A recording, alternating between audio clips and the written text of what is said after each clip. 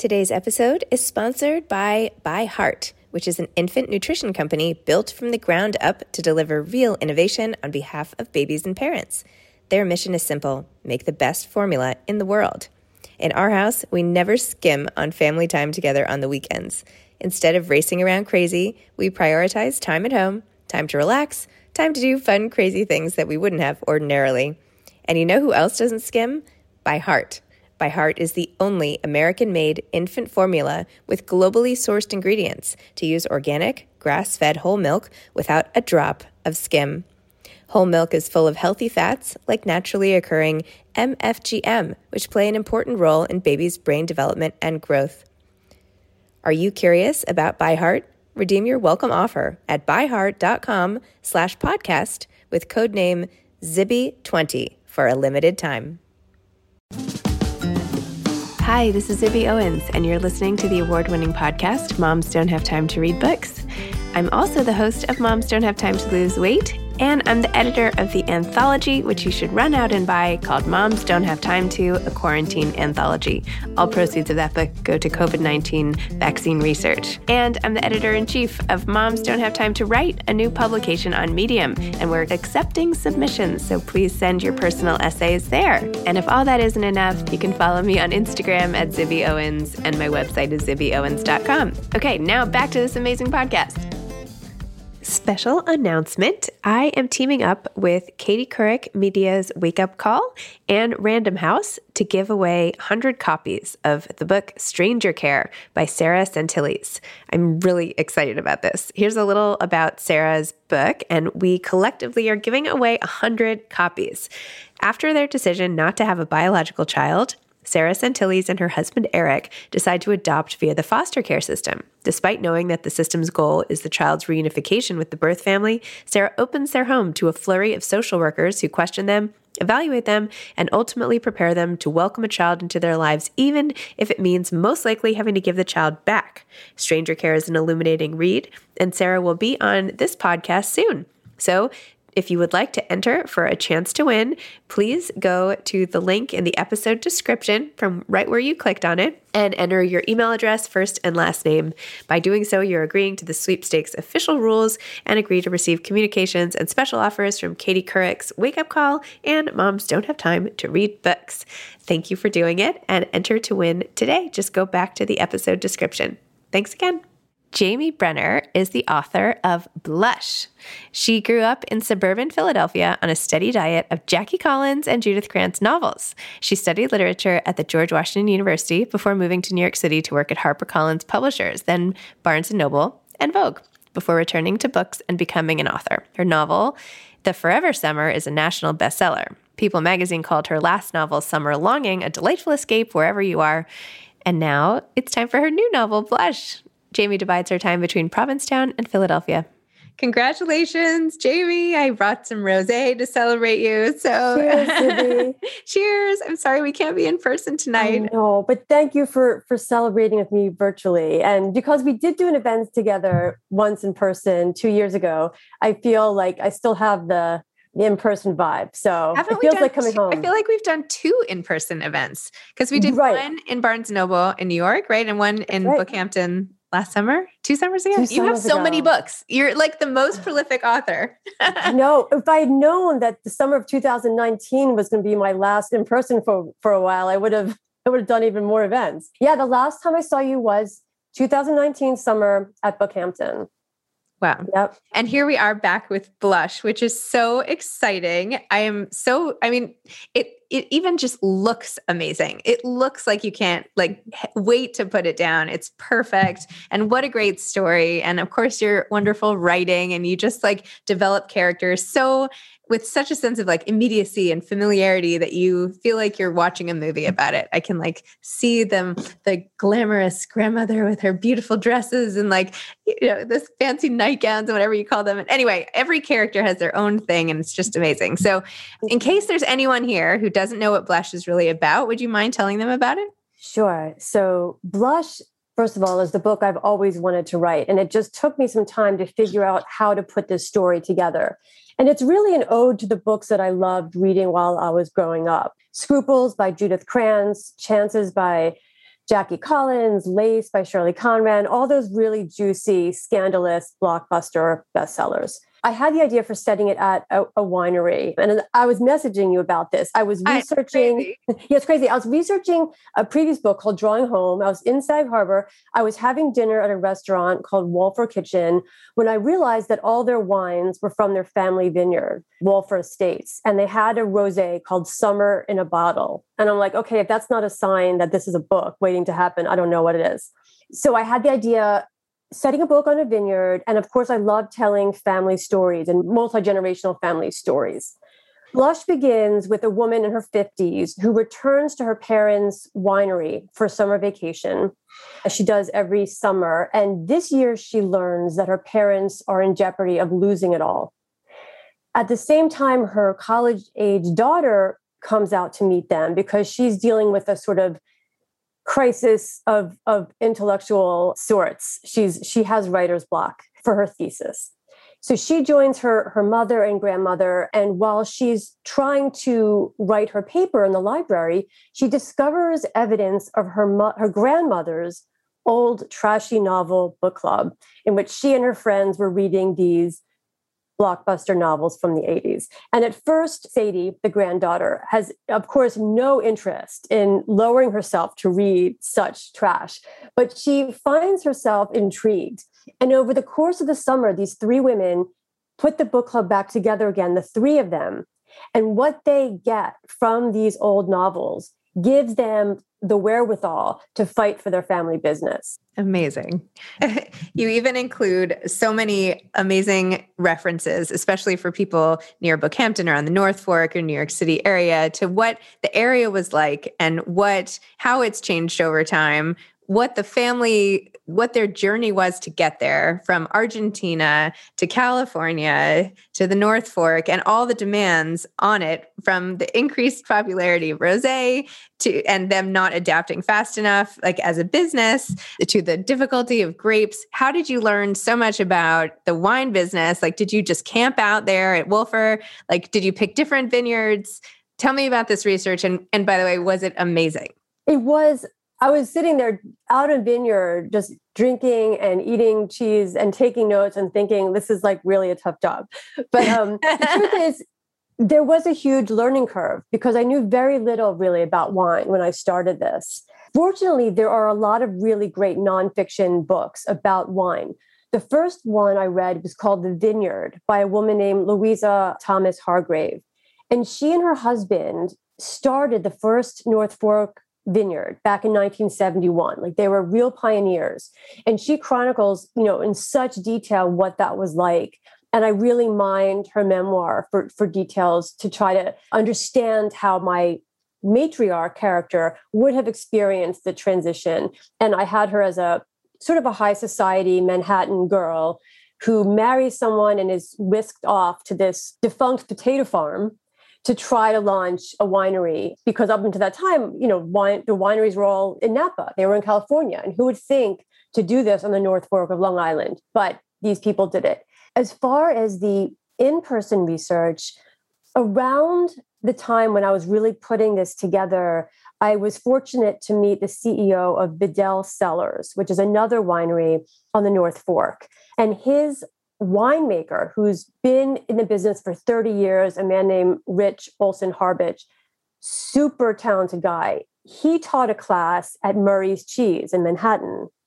So I attended that class, and the way Rich spoke about wine made me realize it is a perfect jumping off point for a family story, because he spoke about something called terroir, which is essentially like taste of a place. And both wine and cheese have that. In other words, no matter, your wine can never escape its place of origin. And as people, neither can we. We can move to New York, we can move to LA, we can reinvent ourselves over and over again, but we can never change where we began. And so I felt that my heroine and the wine and the cheese all had this in common. And it just really bolstered my confidence in trying to tell this complicated story. And I did spend a lot of time at Bedell walking the field with the winemaker, sitting in the tasting room and listening to the type of questions people asked. And it was fascinating. I mean, genius move to set a book there. I know you do all this research for all your books, and this is fantastic, because I still think of you every time I walk by the American Hotel. So by the end of, our relationship, every place I go to, I will be thinking of you and like wanting to send you a Snapchat or whatever. One interesting thing you talked about was what Sadie was reading and the availability of so much more YA, middle grade, all sorts of fiction for young girls versus what you and I and Leah had growing up. So whereas you and and we've talked about this before, like I was reading Princess Daisy by Judith Krantz, and I was reading all my mom's books because I had already blown through all of my own books and there weren't that many of them to choose from. In fact, I have a lot of them like in the closet. I should really pull them out. So there's been this sea change in the availability of fiction for young girls. And I wonder actually the impact of that on their sexuality, because those books that we were reading were pretty well, explicit. Yeah. And I saw Jackie Collins, the documentary about Jackie Collins called Lady Boss. And in it, her daughter says she was not allowed to read her mother's books until she was 18. And I was like 12 reading those books. So that gives you some perspective. Yeah. What do you think the change is doing for kids? Like, do you think that now that there are so many more things available, would people even be drawn to those? Like, what do they lose? What does a generation lose by not reading some of that stuff? Because it also was great. And as your book sort of highlights over and over again, there are strengths to these books, this escapist phenomenon, and even, the wiles of women. And there's just so much in there. So what do you think? I don't know. I think it's a great question. And I think when you package something specifically for a demographic, there is some purity lost to people who just discover something on their own. So while there are so many brilliantly written YA books, I don't know if the experience for a teenager could ever be as raw and as guilty, but heightened as the experience we had discovering these books that were not for us and yet somehow spoke to us. If someone had put a teenager on the cover of Chances and basically hand-sold it to me, I don't know if I would have taken it as much to heart, because for me, it felt so personal. I found this book and I'm not supposed to read it, but it is speaking to me. And therefore, like, there's something for me in here that's going to take me where I need to go. And I'm thankful that, like you said, we only had a handful of appropriate books and we were left to our own devices to fill in the rest of our reading. I mean, I guess I could have read like Dickens and I could have gone literary, but I was not going there. No, who is? And frankly, what is Dickens going to tell us? Like, we needed to hear as a woman, you can go out and do whatever you want and you can be sexy and you can have relationships on your own terms. Even though I read these books in 1985, I was still not getting that message from the people in my real life. When I told my teacher that I wanted to be a novelist when I grew up, she said, well, maybe you can be a teacher. So, Billy Eichhorn Orsini was the only one telling me you don't need permission and you don't need validation to do what you want to do. You just have to do it. I love that. Yeah, it's true. Sometimes books give us really what's missing in our own lives, whether it's coming into our own or something deeper. We always look to books and not having the other ones available. Anyway, and you have characters obviously going through all sorts of different things, right? You have the middle-aged couple with a sort of a reckoning, and you have this whole section. And I don't know why I keep going back to all this like sexuality talk, but on, what it was like for them at the beginning and what happens after you've been in a marriage for a very long time. And there aren't always that many books written about like what happens to the married couple a lot later in life. Like, how do you keep that? Do you want to keep that spark alive? And even when Stephen wants to sort of help out with the business, what does it do to a woman who's used to being in charge? And is that actually sexy or is it not? Yeah, well, I really believe that, midlife is a fascinating moment in time where you can still look ahead and not necessarily know where you're going to be in 20 years, but you also have all the wealth of experience behind you. But it's challenging. And I think about marriage a lot, and I've been told, and it seems obviously doesn't need to be said, but marriages work when you changed together, because no one stays the same. And there's really no way to know when you start out in life if you're going to change in ways that continue to make you compatible. Also, women go through physical changes that men just don't have to deal with. And the changes we go through are physical, they're mental, and they can really force a reckoning. Because when your body is changing and telling you things, you cannot ignore it, even though we have mastered shutting down our mind when we have to. And I really wanted to approach that in some way. And I really, in some drafts, went much more into like menopause and what it forces us to work on in a relationship or for ourselves. And I dialed it back a little bit because I was losing my focus. But I think it's something I still want to continue exploring in future books. Interesting. It's so funny. So I do this podcast now called Sex Talk with Zibby and Tracy, which is like sort of sex education thing. And Tracy Cox is my co-host. She wrote a book called Hot Sex After 50. And she just said to me earlier today, she's like, yeah, the sales of this book aren't as strong as my other ones. Like maybe women really don't want to have sex after 50. Well, I think they do, but I think women don't want to be told about, you should go on hormones or you should do that. I think, one of the most interesting things to me is just how much is mental and how important it is for us to be okay and happy. And when we're okay, like really okay, the rest follows. When we're like scrambling in the child rearing years and even in our 40s, we can kind of, get by with not taking care of ourselves. And then I think you hit 50 or so and sort of like the chickens come home to roost and you have to deal with your stuff. And when you do, things are fine. Like I feel better now than I ever have, but like you have to work at it. It doesn't just come to you the way it did, when you're in your 20s. Let's talk also about the glamour that you give to Vivian and her whole aura and how she was on the cover of Town and Country and always shows up in these beautiful outfits and her hair, she's like just in the what did you have hanging around her neck? Like a leopard or something, like some brooch or something like that? Oh, yeah. Right? There's like a jaguar, maybe a jaguar. Right, something. Right. Anyway, just like she's such a presence, right? And she's obviously so, disgusted by the fact that people are showing up at the vineyard now wearing like cutoffs and tank tops and all of that.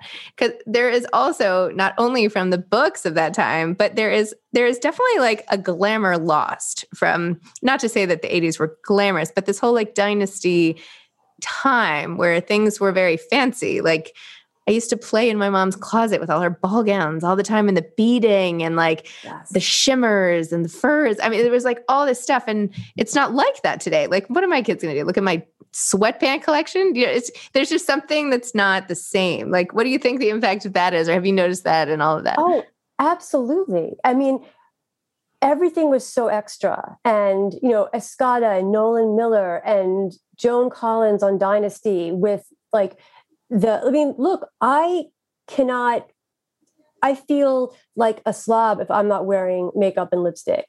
Why? Because I grew up in the 80s. Like that's where my aesthetic was sort of formed. Like just like the books we read as teenagers stay with us, like the visual messaging we get at that age is very formative.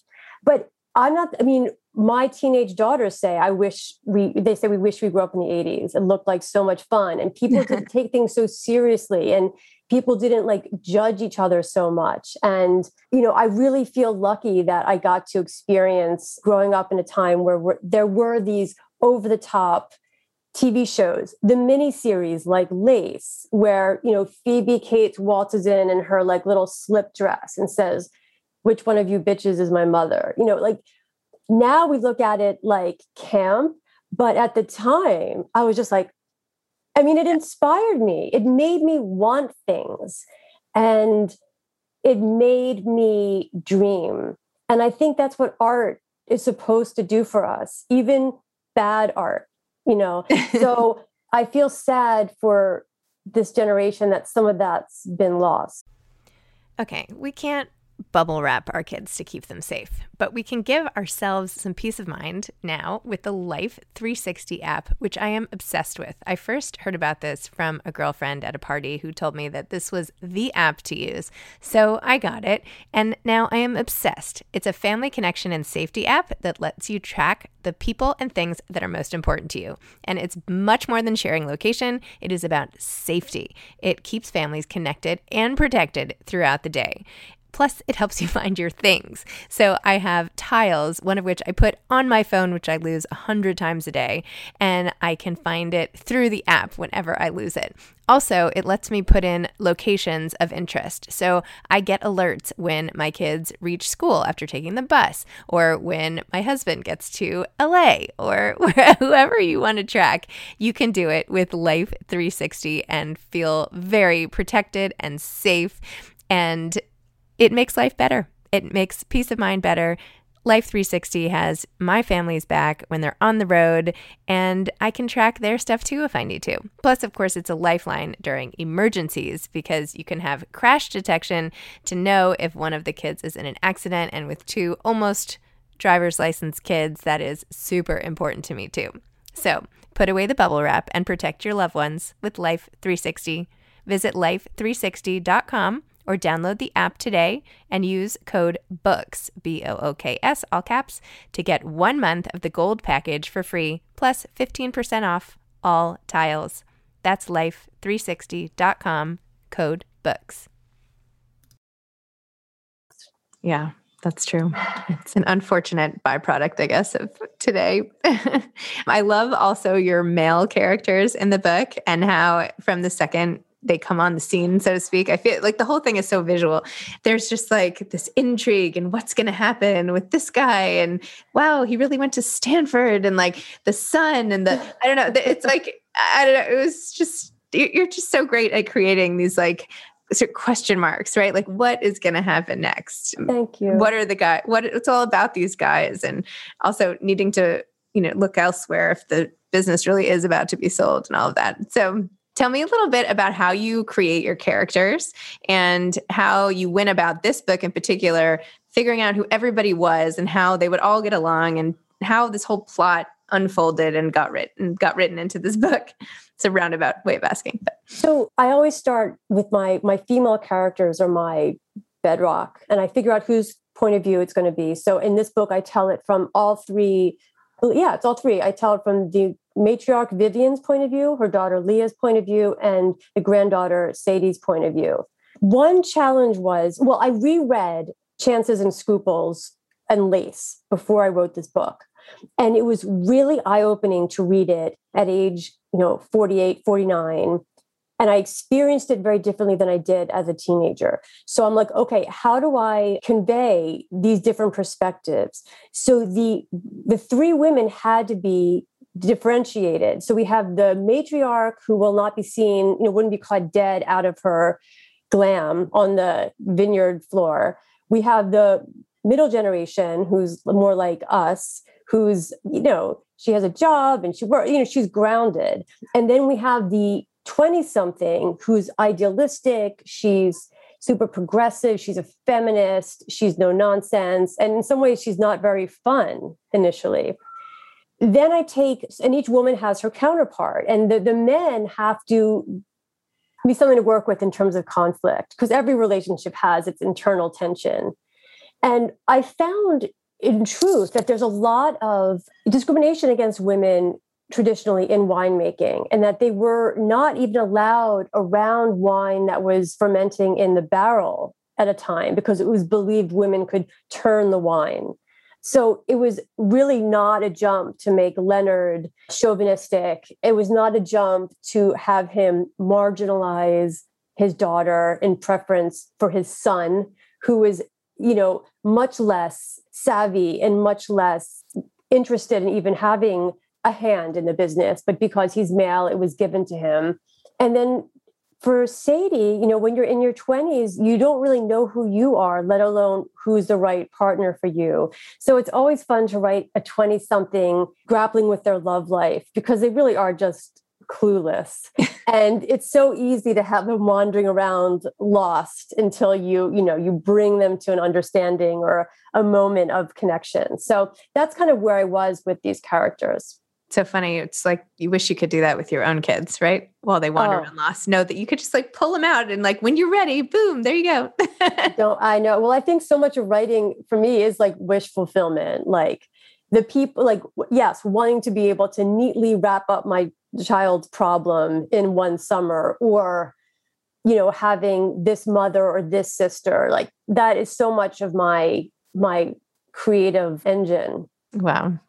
And once again, just like in Drawing Home, you have such a strong older woman protagonist as one of the main characters, which is just, and I guess in Forever. I guess you always do. But anyway, she's particularly vivid in my mind after our conversation about it.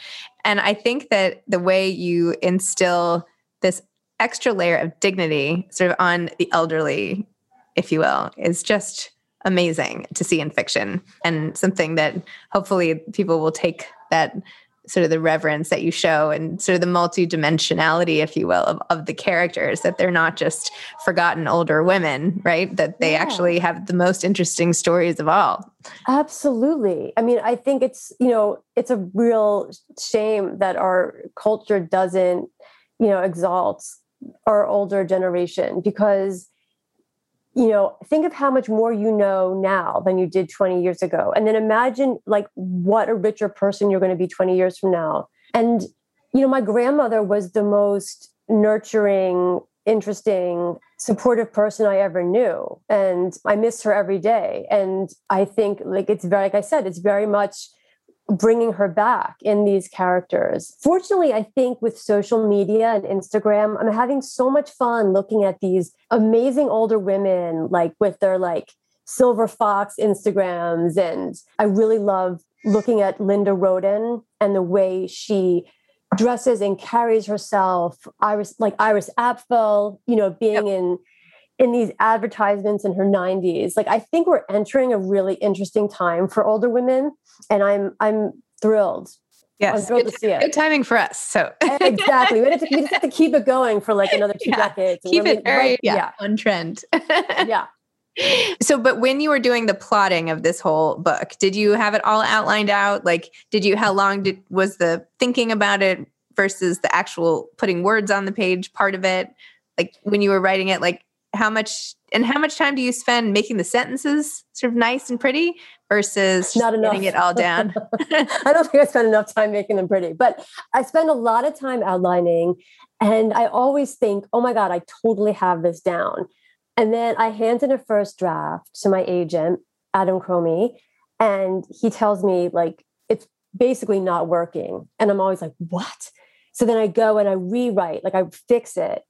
This book was really challenging because I was done, except I was missing like the penultimate scene. I was missing that thing that was going to bring everyone together, that thing that was going to like give everyone their final moment of realization.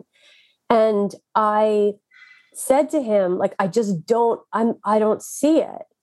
And we sat down and we went through my research, and he was like, this is what you should be using in that scene. Like, this is where that belongs. This was like literally 3 weeks before everything shut down. And that was the last piece of the puzzle of the book. So there's always something in a book that isn't clicking and that makes me panicked, and that I have to talk to my agent about, because he's always my first reader. And then the sentences, I'm not like a literary writer, Still though, you have to focus on the sentences, or it's not. Yeah. The thing is, I really want people to be able to see what I'm seeing. So I feel like if I've done that, if you can see Vivian, if you can smell the wine in the barrel room, and if you can see the flowers like that, then I feel like I've done my job. Yes. Yeah. I think you're selling yourself a little short. That's okay. Thank you. So what are you working on now? Okay. So I have a book coming out next summer, which is called Gilt, Gilt, which is a similar story of a family dynasty. This time it's a jewelry company, kind of like Tiffany, a jewelry family that sort of became synonymous with engagements and the diamond engagement ring. And of course, none of the women in the family have had any luck in love, ironically. And it's what happens when the sort of cast out heir to this jewelry dynasty comes back to reclaim what's hers. That sounds good. Yeah, it was a lot of fun. Yeah. So this one, you got to just go try on diamonds all day. The research was definitely dangerous. Your next book should be about spas.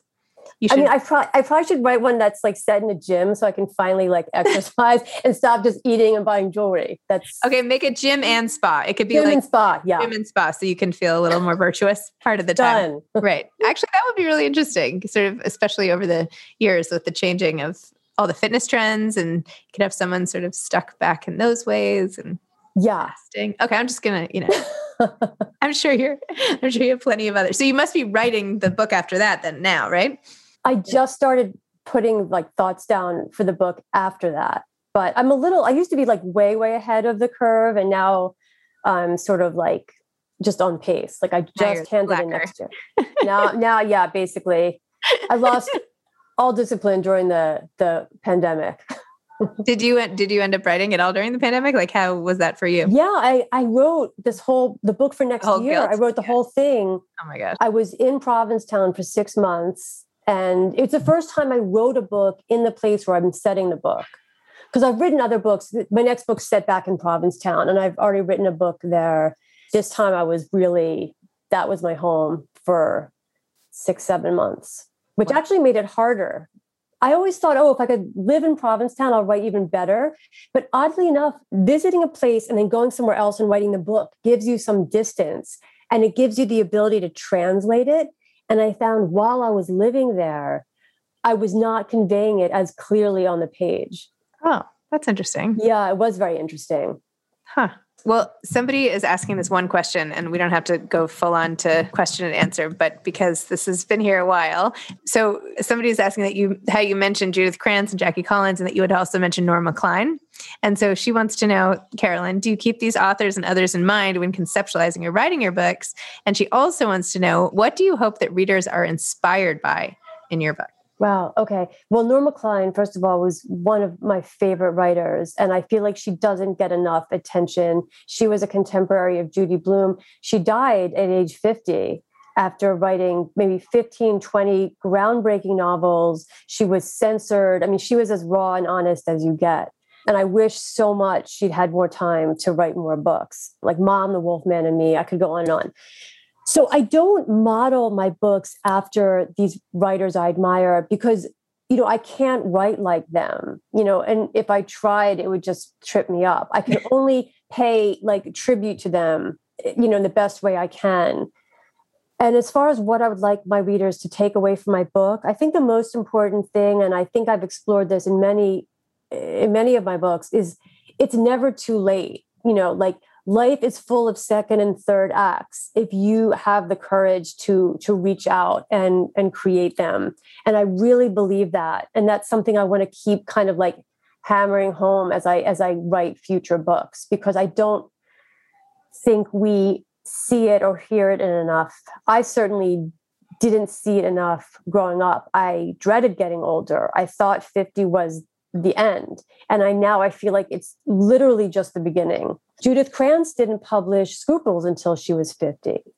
So I'm super into this time, and I want to keep, I love, younger readers too. Of course, like 20s is great, 30s is great, but there is still something to be said for taking everything you've learned and all of your relationships and all of that like foundation and like doing something.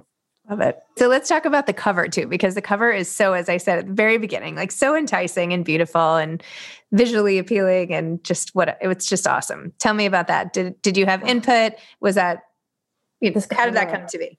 I love this cover so much. And there was an earlier cover that wasn't like quite there. And luckily, my team at Putnam are so hardworking and just there's such great communication. And I was saying to my publisher, Sally Kim, like, I'm just not feeling it. Like, I'm so sorry. And she said, okay, I have an idea.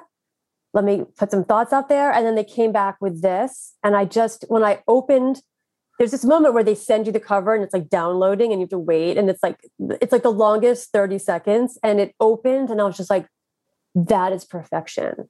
And I really love it. And I'm so grateful to the thought and care that went into it. Wow. That gave me goosebumps. And how did you end up, and I don't know if you don't want to discuss, we don't have to, but how did you end up at Putnam versus Little Brown with your other books? So, I did 4 like summary beach books with Little Brown, and it was great. And I love those books.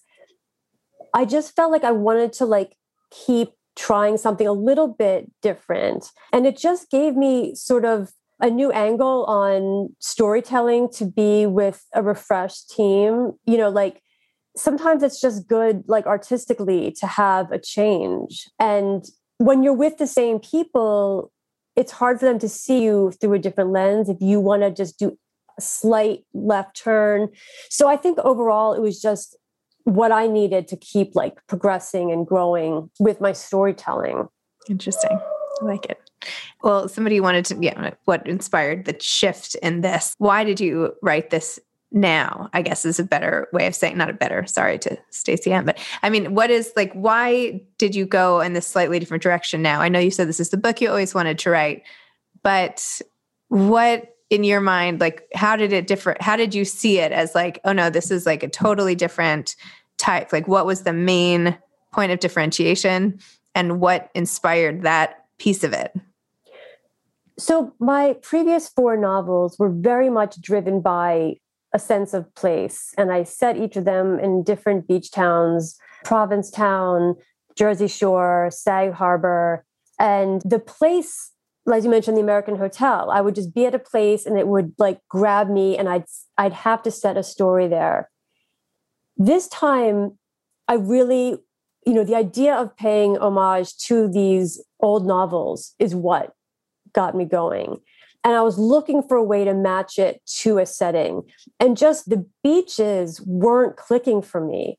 So when I thought of the vineyard, when I had the idea, the vineyard, the wine, the books, it just came together in a way that the story made sense. And like, as I mentioned, I'd wanted to tell this book before.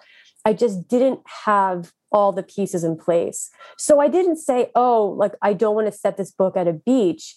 It's just that the setting and the story have to work together for the book to really click.